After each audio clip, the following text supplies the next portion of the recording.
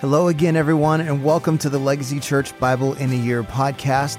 It is a true honor and privilege to be able to go through Scripture together. Before we begin today, let's just say a short prayer to focus our hearts and minds towards the Lord. Father, we ask you today to open our ears to hear all that you want to speak to us and open our eyes to see all that you want to reveal to us. We know that there is life-giving, transforming power in Scripture, so we surrender to your Holy Spirit now as we listen to your word. In Jesus' name, amen. Today is day 326, James chapter 1.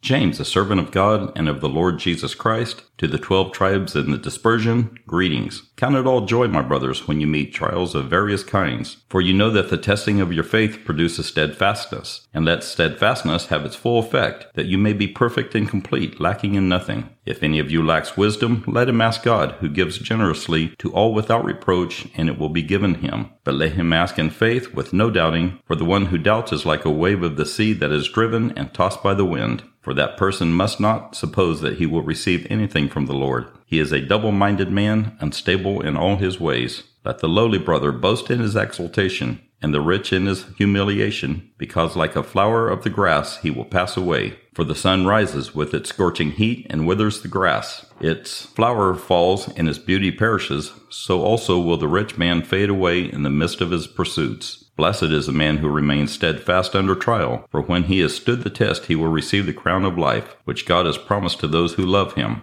Let no one say when he is tempted, I am being tempted by God. For God cannot be tempted with evil, and he himself tempts no one. But each person is tempted when he is lured and enticed by his own desire. Then desire, when it is conceived, gives birth to sin, and sin, when it is fully grown, brings forth death. Do not be deceived, my beloved brothers. Every good gift and every perfect gift is from above, coming down from the Father of lights, with whom there is no variation or shadow due to change. Of his own will he brought us forth by the word of truth, that we should be a kind of firstfruits of his creatures. Know this, my beloved brothers. Let every person be quick to hear, slow to speak, slow to anger, for the anger of man does not produce the righteousness of God. Therefore put away all filthiness and rampant wickedness, and receive with meekness the implanted word which is able to save your souls. But be doers of the word, and not hearers only, deceiving yourselves. For if anyone is a hearer of the word and not a doer, he is like a man who looks intently at his natural face in a mirror. For he looks at himself and goes away and at once forgets what he was like. But the one who looks into the perfect law, the law of liberty, and perseveres, being no hearer who forgets, but a doer who acts, he will be blessed in his doing. If anyone thinks he is religious and does not bridle his tongue, but deceives his heart, this person's religion is worthless. Religion that is pure and undefiled before God the Father is this, to visit orphans and widows in their affliction, and to keep oneself unstained from the world.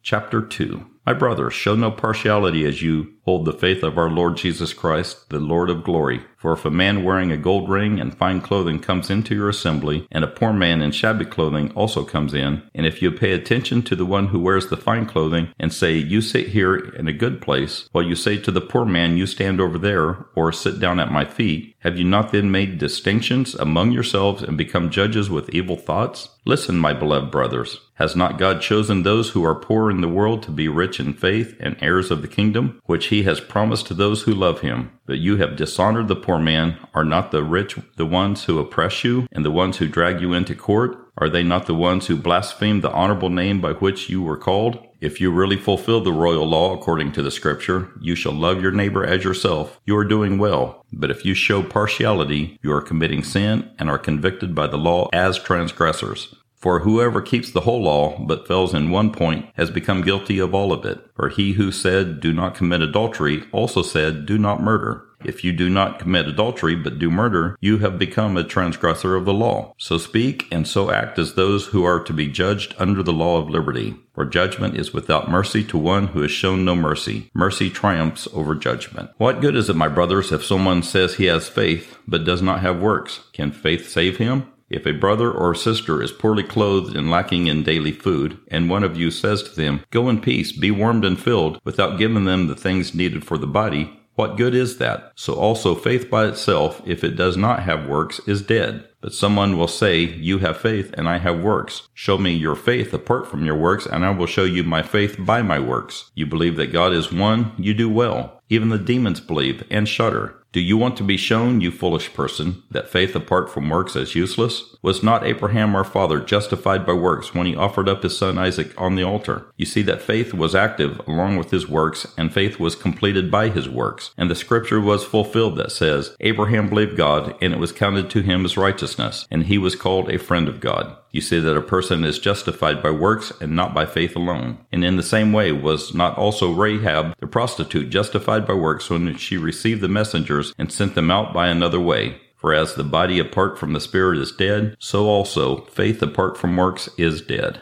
Chapter 3. Not many of you should become teachers, my brothers, for you know that we who teach will be judged with greater strictness. For we all stumble in many ways, and if anyone does not stumble in what he says, he is a perfect man, also able to bridle his whole body. But if we put bits into the mouths of horses so that they obey us, we guide their whole bodies as well. Look at the ships also. Though they are so large and are driven by strong winds, they are guided by a very small rudder, wherever the will of the pilot directs. So also the tongue is a small member, yet it boasts of great things. How great a forest is set ablaze by such a small fire, and the tongue is a fire, a world of unrighteousness. The tongue is set among our members, staining the whole body, setting on fire the entire course of life, and set on fire by hell. For every kind of beast and bird, of reptile and sea creature can be tamed and has been tamed by mankind, but no human being can tame the tongue. It is a restless evil full of deadly poison. With it we bless our Lord and Father, and with it we curse people who are made in the likeness of God. From the same mouth come blessing and cursing. My brothers, these things ought not to be so. Does a spring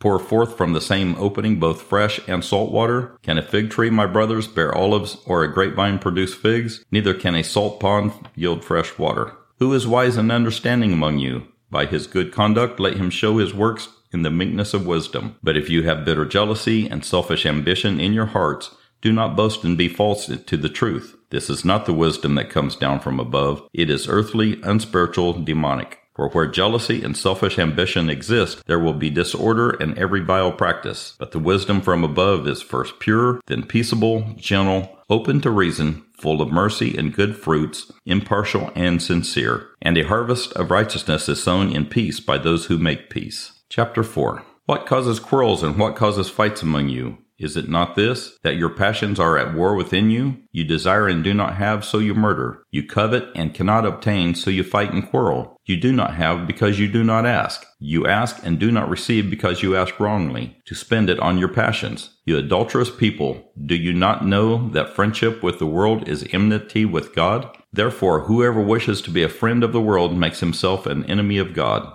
Or do you suppose it is to no purpose that the scripture says, he yearns jealously over the Spirit that he has made to dwell in us? But he gives more grace. Therefore it says, God opposes the proud, but gives grace to the humble. Submit yourselves therefore to God, resist the devil, and he will flee from you. Draw near to God, and he will draw near to you. Cleanse your hands, you sinners, and purify your hearts, you double-minded. Be wretched and mourn and weep. Let your laughter be turned to mourning and your joy to gloom. Humble yourselves before the Lord, and he will exalt you. Do not speak evil against one another, brothers. The one who speaks against his brother or judges his brother speaks evil against the law and judges the law. But if you judge the law, you are not a doer of the law, but a judge. There is only one lawgiver and a judge, he who is able to save and to destroy. But who are you to judge your neighbor? Come now, you who say, today or tomorrow we will go into such and such a town and spend a year there and trade and make a profit. Yet you do not know what tomorrow will bring. What is your life? For you are a mist that appears for a little time and then vanishes. Instead, you ought to say, if the Lord wills, we will live and do this or that. As it is, you boast in your arrogance. All such boasting is evil. So whoever knows the right thing to do and fails to do it, for him it is sin. Chapter 5. Come now, you rich, weep and howl for the miseries that are coming upon you. Your riches have rotted, and your garments are moth-eaten. Your gold and silver have corroded, and their corrosion will be evidence against you and will eat your flesh like fire. You have laid up treasure in the last days. Behold, the wages of the laborers who mowed your fields, which you kept back by the fraud, are crying out against you, and the cries of the harvesters have reached the ears of the Lord of hosts. You have lived on the earth in luxury and in self-indulgence. You have fattened your hearts in the day of slaughter. You have condemned and murdered the righteous person. He does not resist you. Be patient, therefore, brothers, until the coming of the Lord. See how the farmer waits for the precious fruit of the earth, being patient about it until it receives the early and the late rains. You also, be patient, establish your hearts, for the coming of the Lord is at hand. Do not grumble against one another, brothers, so that you may not be judged. Behold, the judge is standing at the door.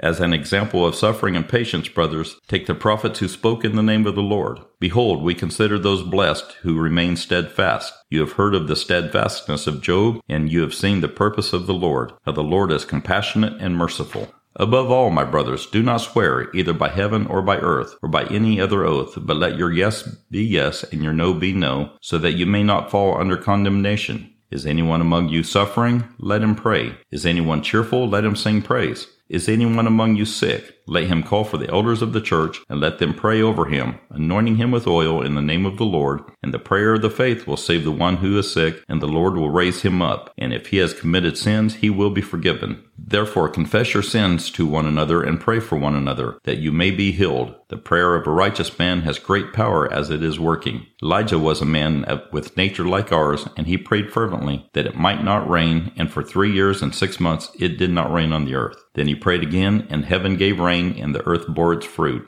My brothers, if anyone among you wanders from the truth, and someone brings him back, let him know that whoever brings back a sinner from his wandering will save his soul from death and will cover a multitude of sins.